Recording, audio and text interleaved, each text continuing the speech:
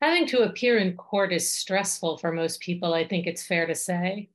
But imagine having to appear in court in a country where you don't speak the language, you don't understand the rules, you don't have a lawyer, there's a government prosecutor who's arguing that you should be deported, and there's an immigration judge who uses lots of legal terms you don't understand, and who also seems to want you to leave the country.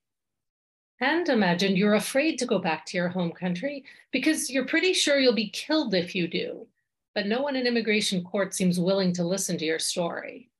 That is what US immigration court is like for many non-citizens.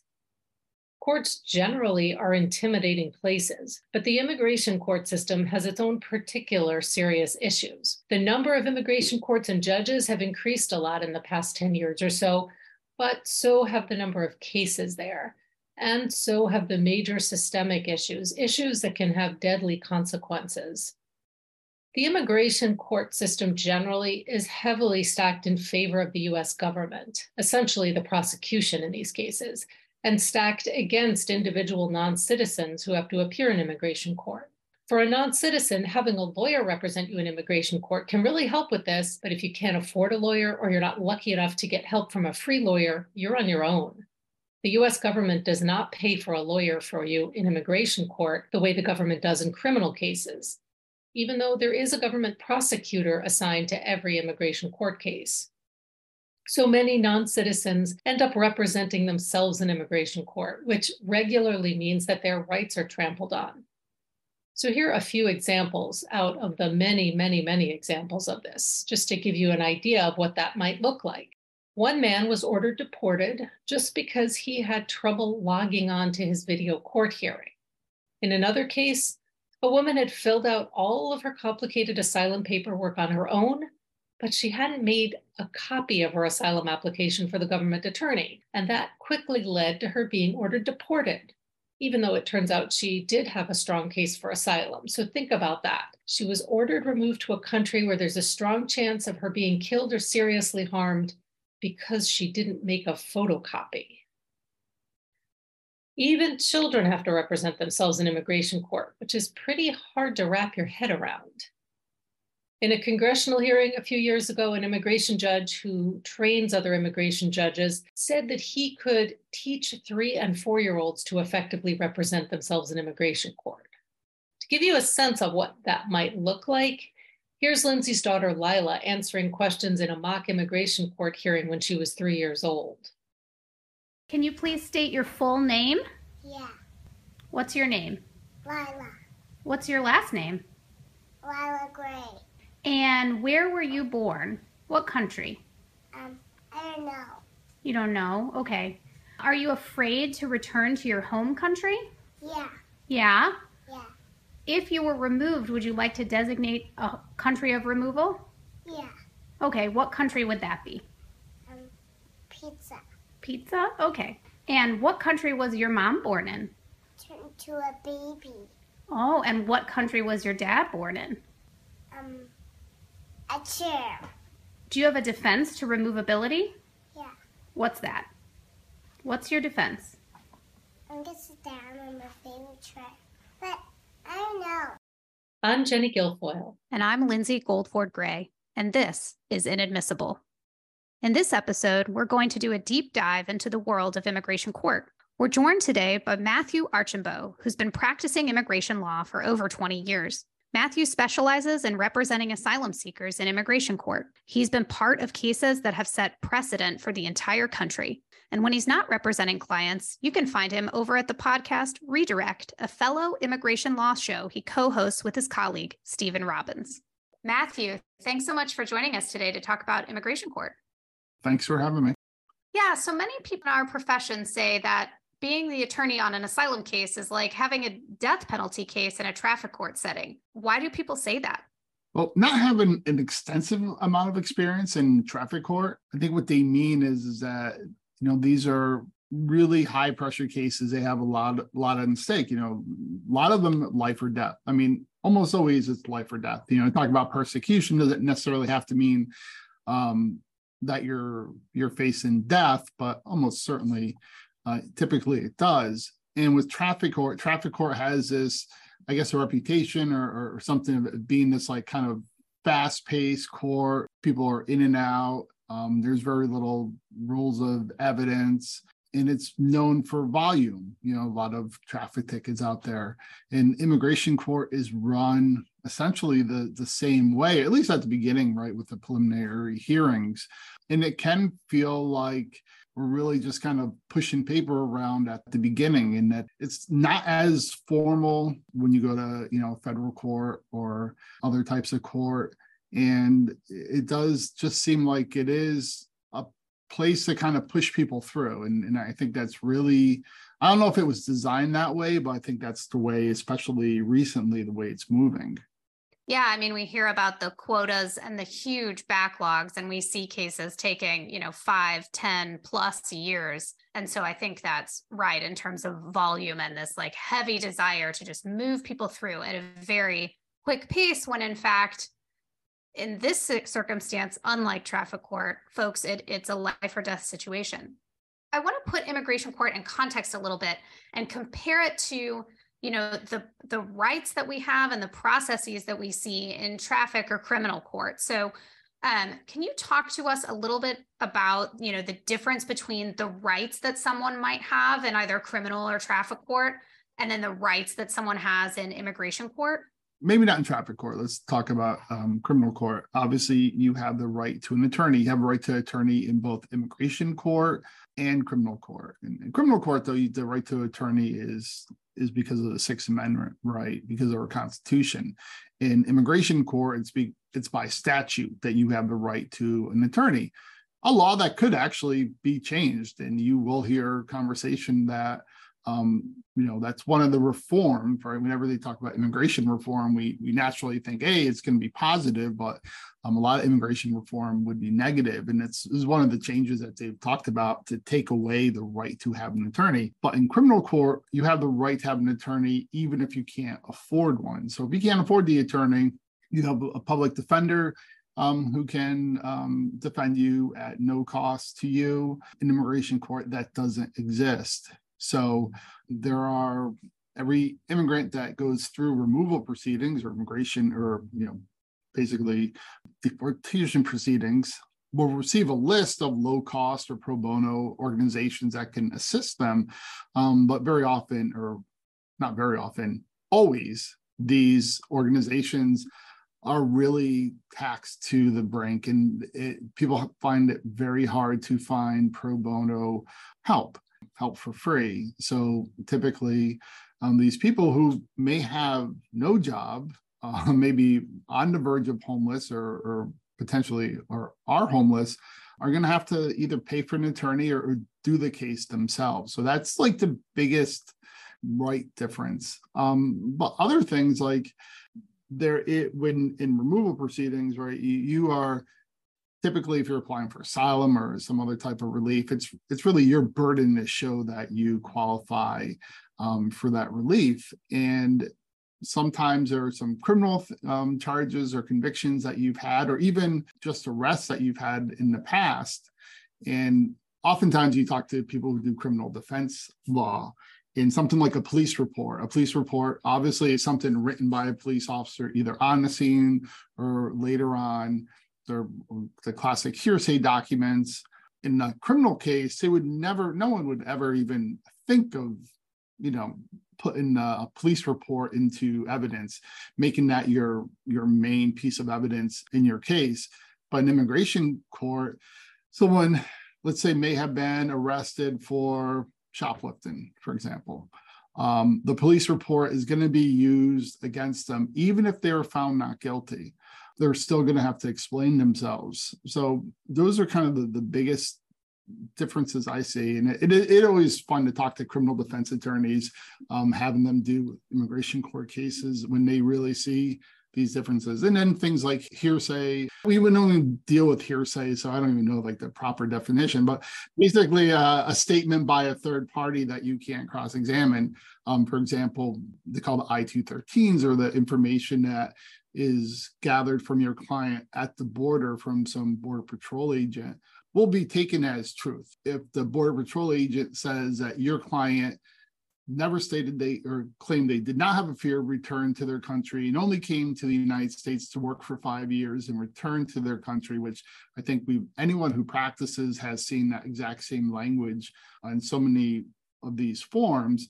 The judge will take that as true, and you'll talk to your client, and your client will be like, no, I never said anything about a fear, I was never asked, or I told them I was afraid, and this is what they put down. So in criminal court, they couldn't put in that document unless that Border Patrol agent was there to testify to it. But these are things that we kind of have to deal with, among many. So even though the government is trying to get you deported, it's the immigrant's responsibility and burden to prove that they qualify for whatever relief that they're seeking. And then we have this documentary evidence and lack of rules surrounding that. I mean, you were just mentioning I-213s. I remember there was, a lot of, uprising, at least in our field a couple of years ago, when it was sort of discovered that Customs and Border Protection was sort of using this blanket language, as you just mentioned, about, I just want to come here to work, I'm not afraid. And they had been like checking those boxes and using that language for 2-year-olds, which clearly is false. Well, our friend, I'm sure she's your friend, she should be everyone's friend, Bridget Cambria, had a case where it was an infant had on the form that the infant claimed that the infant was coming here to work. And so it does get really ridiculous. But the government does have a burden. The government does have a burden to prove that the person in removal proceedings is removable, that they've either have entered the country unlawfully and that they're not a citizen of the United States. A very easy burden typically for the government to prove.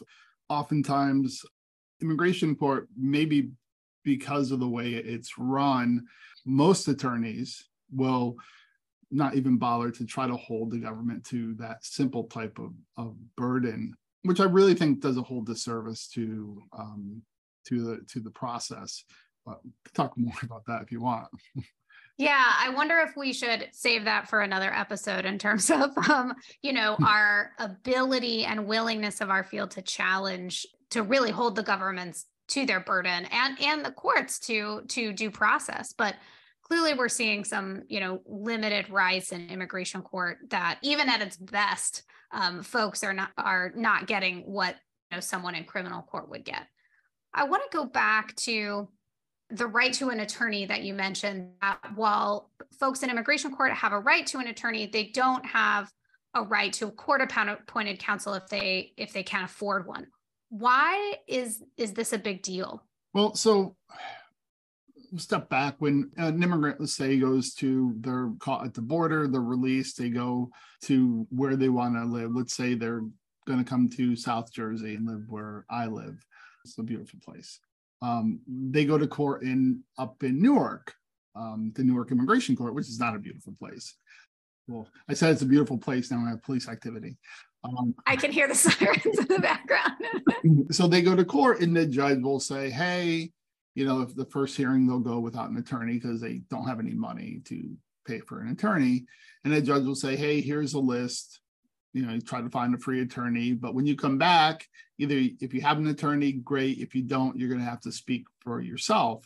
And they'll have, as part of what they should have, is what they call a notice to appear. And a notice to appear is written all in English. And it will say that they're not a citizen of the United States. They're a citizen of whatever country they're from. Let's say they're from Guatemala. And it says that the government, you entered the country at this and that time without permission, and you're removable because of this statute in law.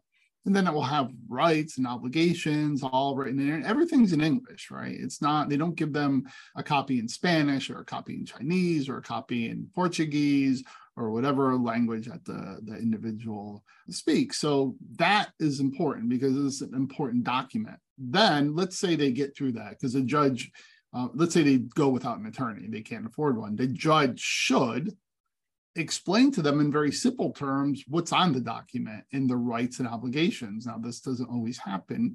Sometimes a judge simply reads these legal terms to these individuals. It's translated into Spanish or their own language, or it should be translated into their own language. And then let's say they're going to apply for asylum. They'll say, hey, I'm afraid to go back. I want to apply for asylum. The judge would then likely, or should, give them what they call a 589. It's a form to apply for asylum. Now, this form is completely in English, not translated. They don't have Spanish versions or Portuguese versions or Russian versions. They only have it in English. So then this person, this immigrant, this asylum seeker, will have to take this form and fill it out. And they'll probably, obviously, they'll have to, they don't speak English. I'll have to get someone to help them with it. And there are a lot of questions on there that are important that they answer.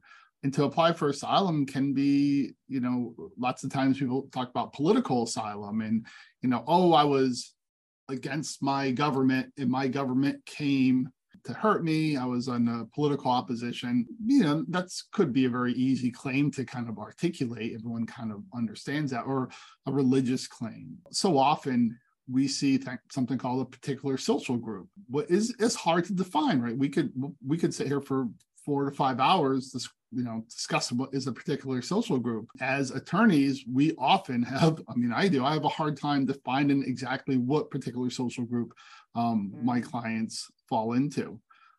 So now this person who doesn't have an attorney has to try to articulate that to the judge. And of course, they're usually doing it in a language that they're not a native speaker of. And so many of, at least my clients, don't have a high level of education.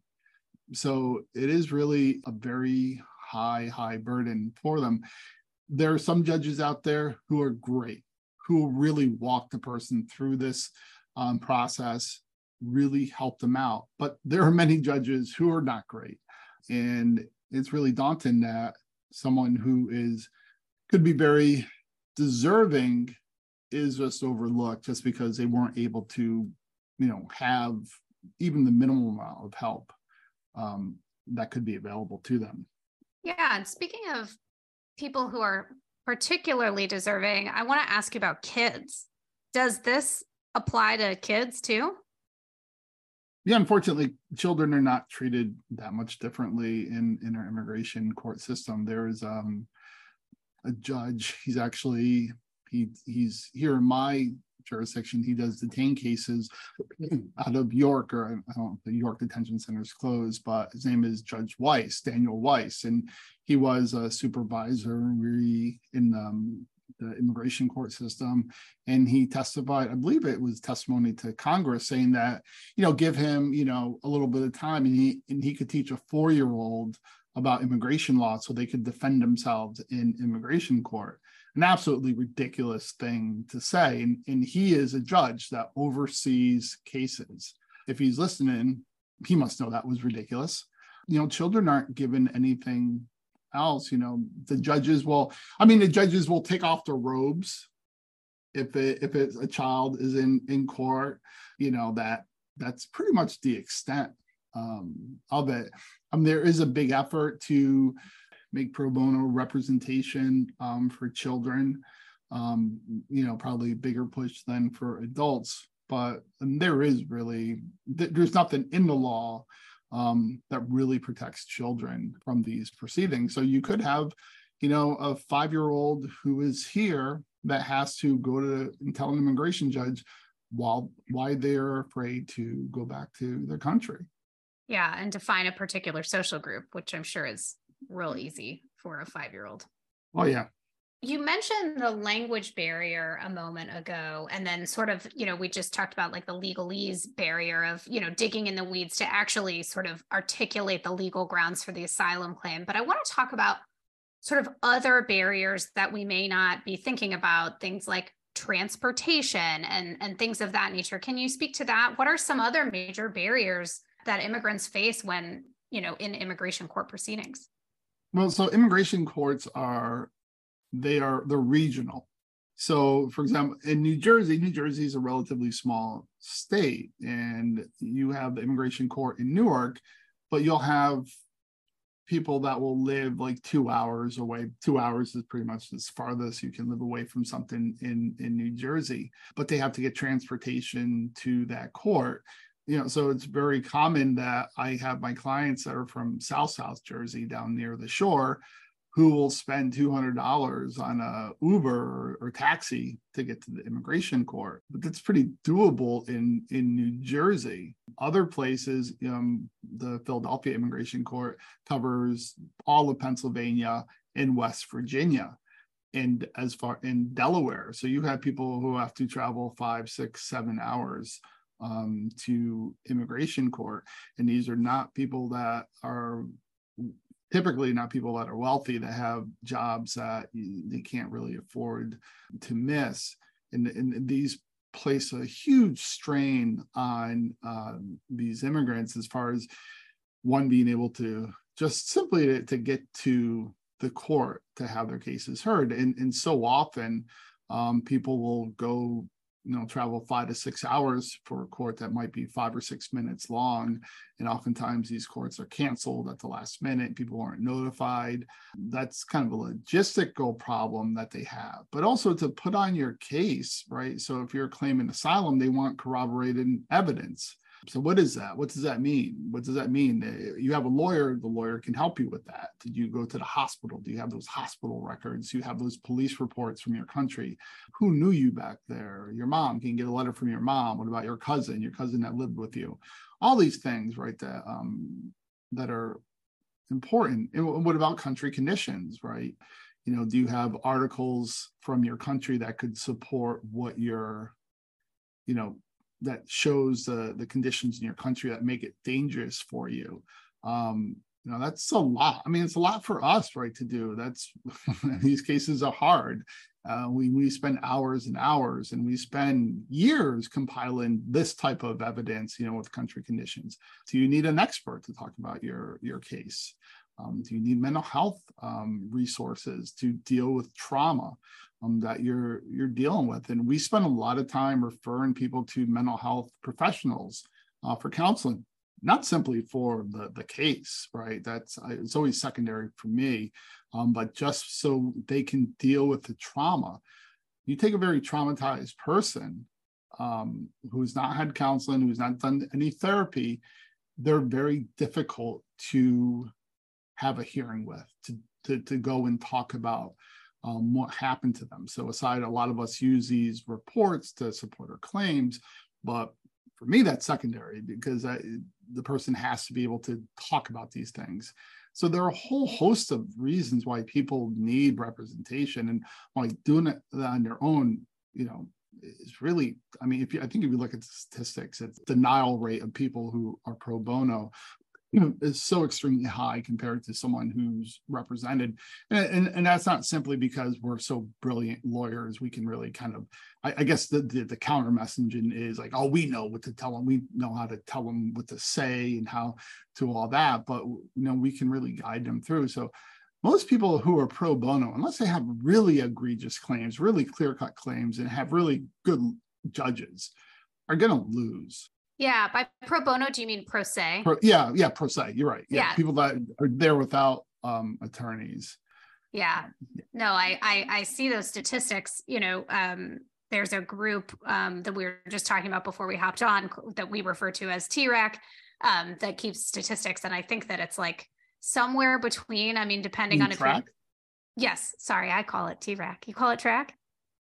Yeah, that's what they call themselves. I mean, then I should call them TRAC. Anyway, I call them TRAC. You should talk to Austin Coker. I should talk to Austin Coker. Yeah.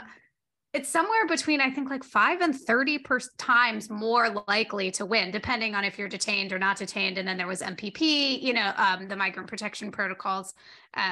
If you're represented, you're just so much more likely to win. Right. And we talk about someone who's detained, right? So someone who's not detained, when we talk about getting these documents from back home, they can do that, right? They might understand, yeah, maybe I should get those police reports. And oftentimes we have people come to our office who know, like, hey, we have all this stuff already. So they have an understanding of it. But someone who's detained, it's hard. It's hard to make. Phone calls are expensive. It's hard for people to communicate with their families. And lots of times their families are busy. Their families, they don't have resources to get these things. So detained cases are almost like another world in the harm that they're facing. And it just seems that some of the worst judges are in the detained setting, and some of the worst government attorneys, because the government attorneys play such a huge part in all this, are in the detained setting, unfortunately. Yeah. And I want to turn to judges really quick and have you expound on that a little bit more. You had mentioned that, in theory, if someone is pro se, meaning they don't have a lawyer, that the judge is supposed to sort of help them understand and ask questions about their case. And you said that some judges are great, but talk to us about sort of like what the baseline standard is, or what you see most of the time. So most of the time people don't see it, right? So, and most of the time the people that are pro se, that are there without attorneys, their cases are heard after all the attorneys have left. And I would encourage any attorney out there to stick around, or to make an effort to go to a master where there are pro ses, to see how the judges are handling them. And it can be quite shocking, because under the law, this isn't just kind of a wishy, geez, I kind of wish you would do this type of thing. The judges are required to explain to the people that are in front of them the charges that are against them in plain language, language that they can understand, not simply read in what's on the legal document. And also they're required to explain their rights, that they have the right to examine evidence that the government may have against them. And, that they do have the right to attorney, but, of course, they're not going to pay for it. But also the judges, for someone who's pro se, are required to develop a record. They are required to explore possible forms of relief that the individual may have if they are pro se. And very often judges just don't do this. And I think it's because they're not being watched. I have an experience recently where I had to go to a master calendar hearing in person, and I had to wait for a document. So I was waiting for the clerk, and the judge started the pro se part. And it was shocking to me, the treatment. She went through this one woman who was from Guatemala, unrepresented. She asked her, like, oh, you were here before. I told you, you could get an attorney. You don't have an attorney. So now you have to go forward by yourself. So, I gave you a 589 asylum application. Did you fill it out? And she said, I did. And, that was, wow, okay. This is interesting. So now I'm kind of intrigued. And so she's like, well, can you pass it up? And she gives it up, and she's like, do you have a copy for the government? And she's like, oh, I don't have a copy for the government. She's like, well, this isn't proper, because you need to have a copy for the government. And then she says, well, let me read it. And she reads it, and it's written in English. And she asks the lady, she's like, how did you fill this out? Because you didn't put down that someone helped you with the translation. And she said, I did it on my phone. And she said, I used an app on my phone, probably Google app or Google Translate or something like that. And the judge is like, well, this is improper. I won't be able to accept this, but let me give the copy to the government. And the government reads it and says, oh, well, she's not eligible for asylum for reasons A, B, and C. And the judge is like, yeah, you're not going to be found eligible for asylum in this form, and this isn't proper, so I'm going to have to order you removed. And what just happened is this woman basically had an asylum hearing by herself where she wasn't even asked any questions. It's completely improper. If you read the statute and the regs, it's a completely improper way to deal with things. But, presumably this is the way this judge handles her courtroom. And now I represent the woman, and I saw her claim, and she actually does have a viable claim. The government attorney read portions and kind of decided not to read portions of her claim. It was pretty much a basic domestic violence claim, one that unfortunately many of us do a lot of from Central America. And the judge didn't do her basic job. What should have been, and what the woman asked was, she says, hey, can you give me a little bit of time? I'll get it translated properly. I'll give the government a copy. Very reasonable, very reasonable. And the judge said, no, these are the things. And I saw another one client I'm representing at his first hearing. The judge asked if he spoke Spanish, and he said, I speak a little bit. And she said, do you understand enough to proceed? And he said, not really, no. And she said, well, what do you speak? And I think he spoke Mam or Quechua, or he was from Guatemala. So one of the indigenous languages from there. And the judge said, well, we don't have one of those translators with us today, so we're just going to proceed in Spanish. And, you know, it's those types of things where it's clear. It's not like, oh, I'm a matter of interpretation. It's clear that, you know, she's violating his very limited due process rights. You know, the rights are very limited. So, you know, these are things that you'll see with, you know, pro se, people who are pro se who don't have attorneys. When you have judges who are not that committed to due process. And again, there are some judges that are very committed to due process, and would think that what I'm talking about is shocking and would not agree with it. Unfortunately, I think those judges seem to be in the minority, but, you know, maybe I'm just a very pessimistic and cynical person. So, well, I mean, that's my perception too, just anecdotally. And I guess a question then, you know, it begs the question, what priorities do judges have aside from just the pure administration of justice, meaning that people get full and fair hearings and that they, you know, have due process and that they make fair decisions? Are there, you know, competing priorities that we're seeing with judges? Well, it's to get the cases done. You know, any casual observer, you know, person who's paying, you know, just a little bit of attention to the immigration court system or immigration system in the United States will know that we have a huge backlog in the immigration court system.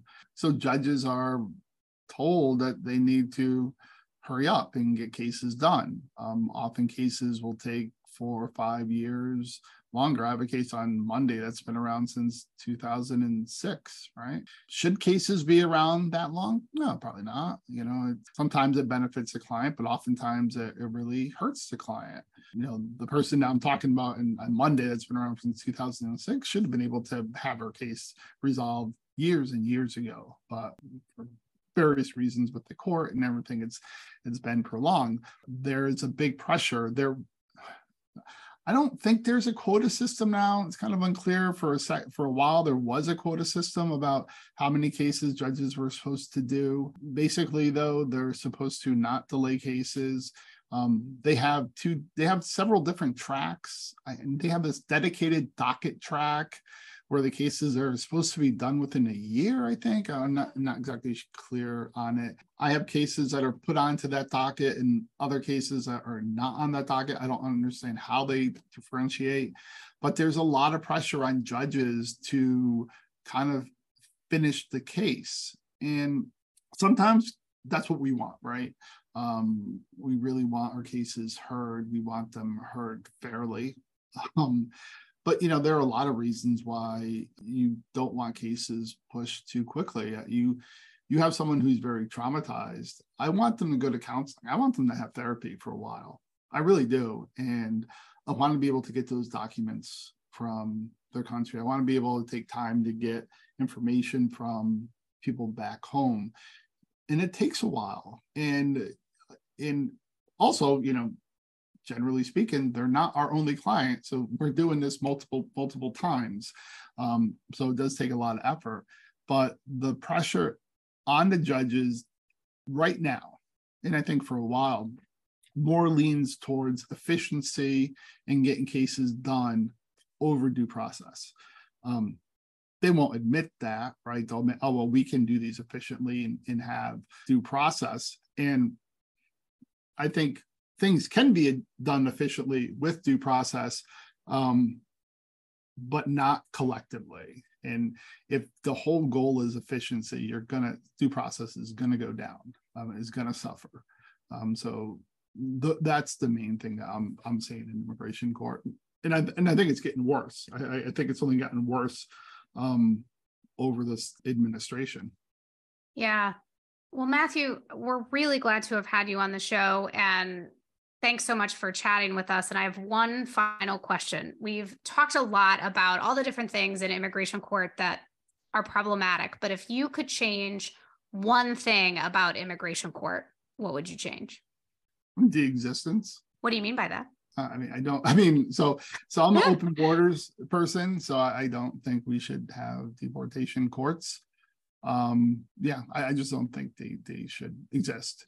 And I know there's been a move towards having what they call Article 1 judges. I always get confused, having judges that are outside. So these nice fancy judges that are not an employee of the Department of Justice, that the same entity that's seeking to separate families and remove people from the United States.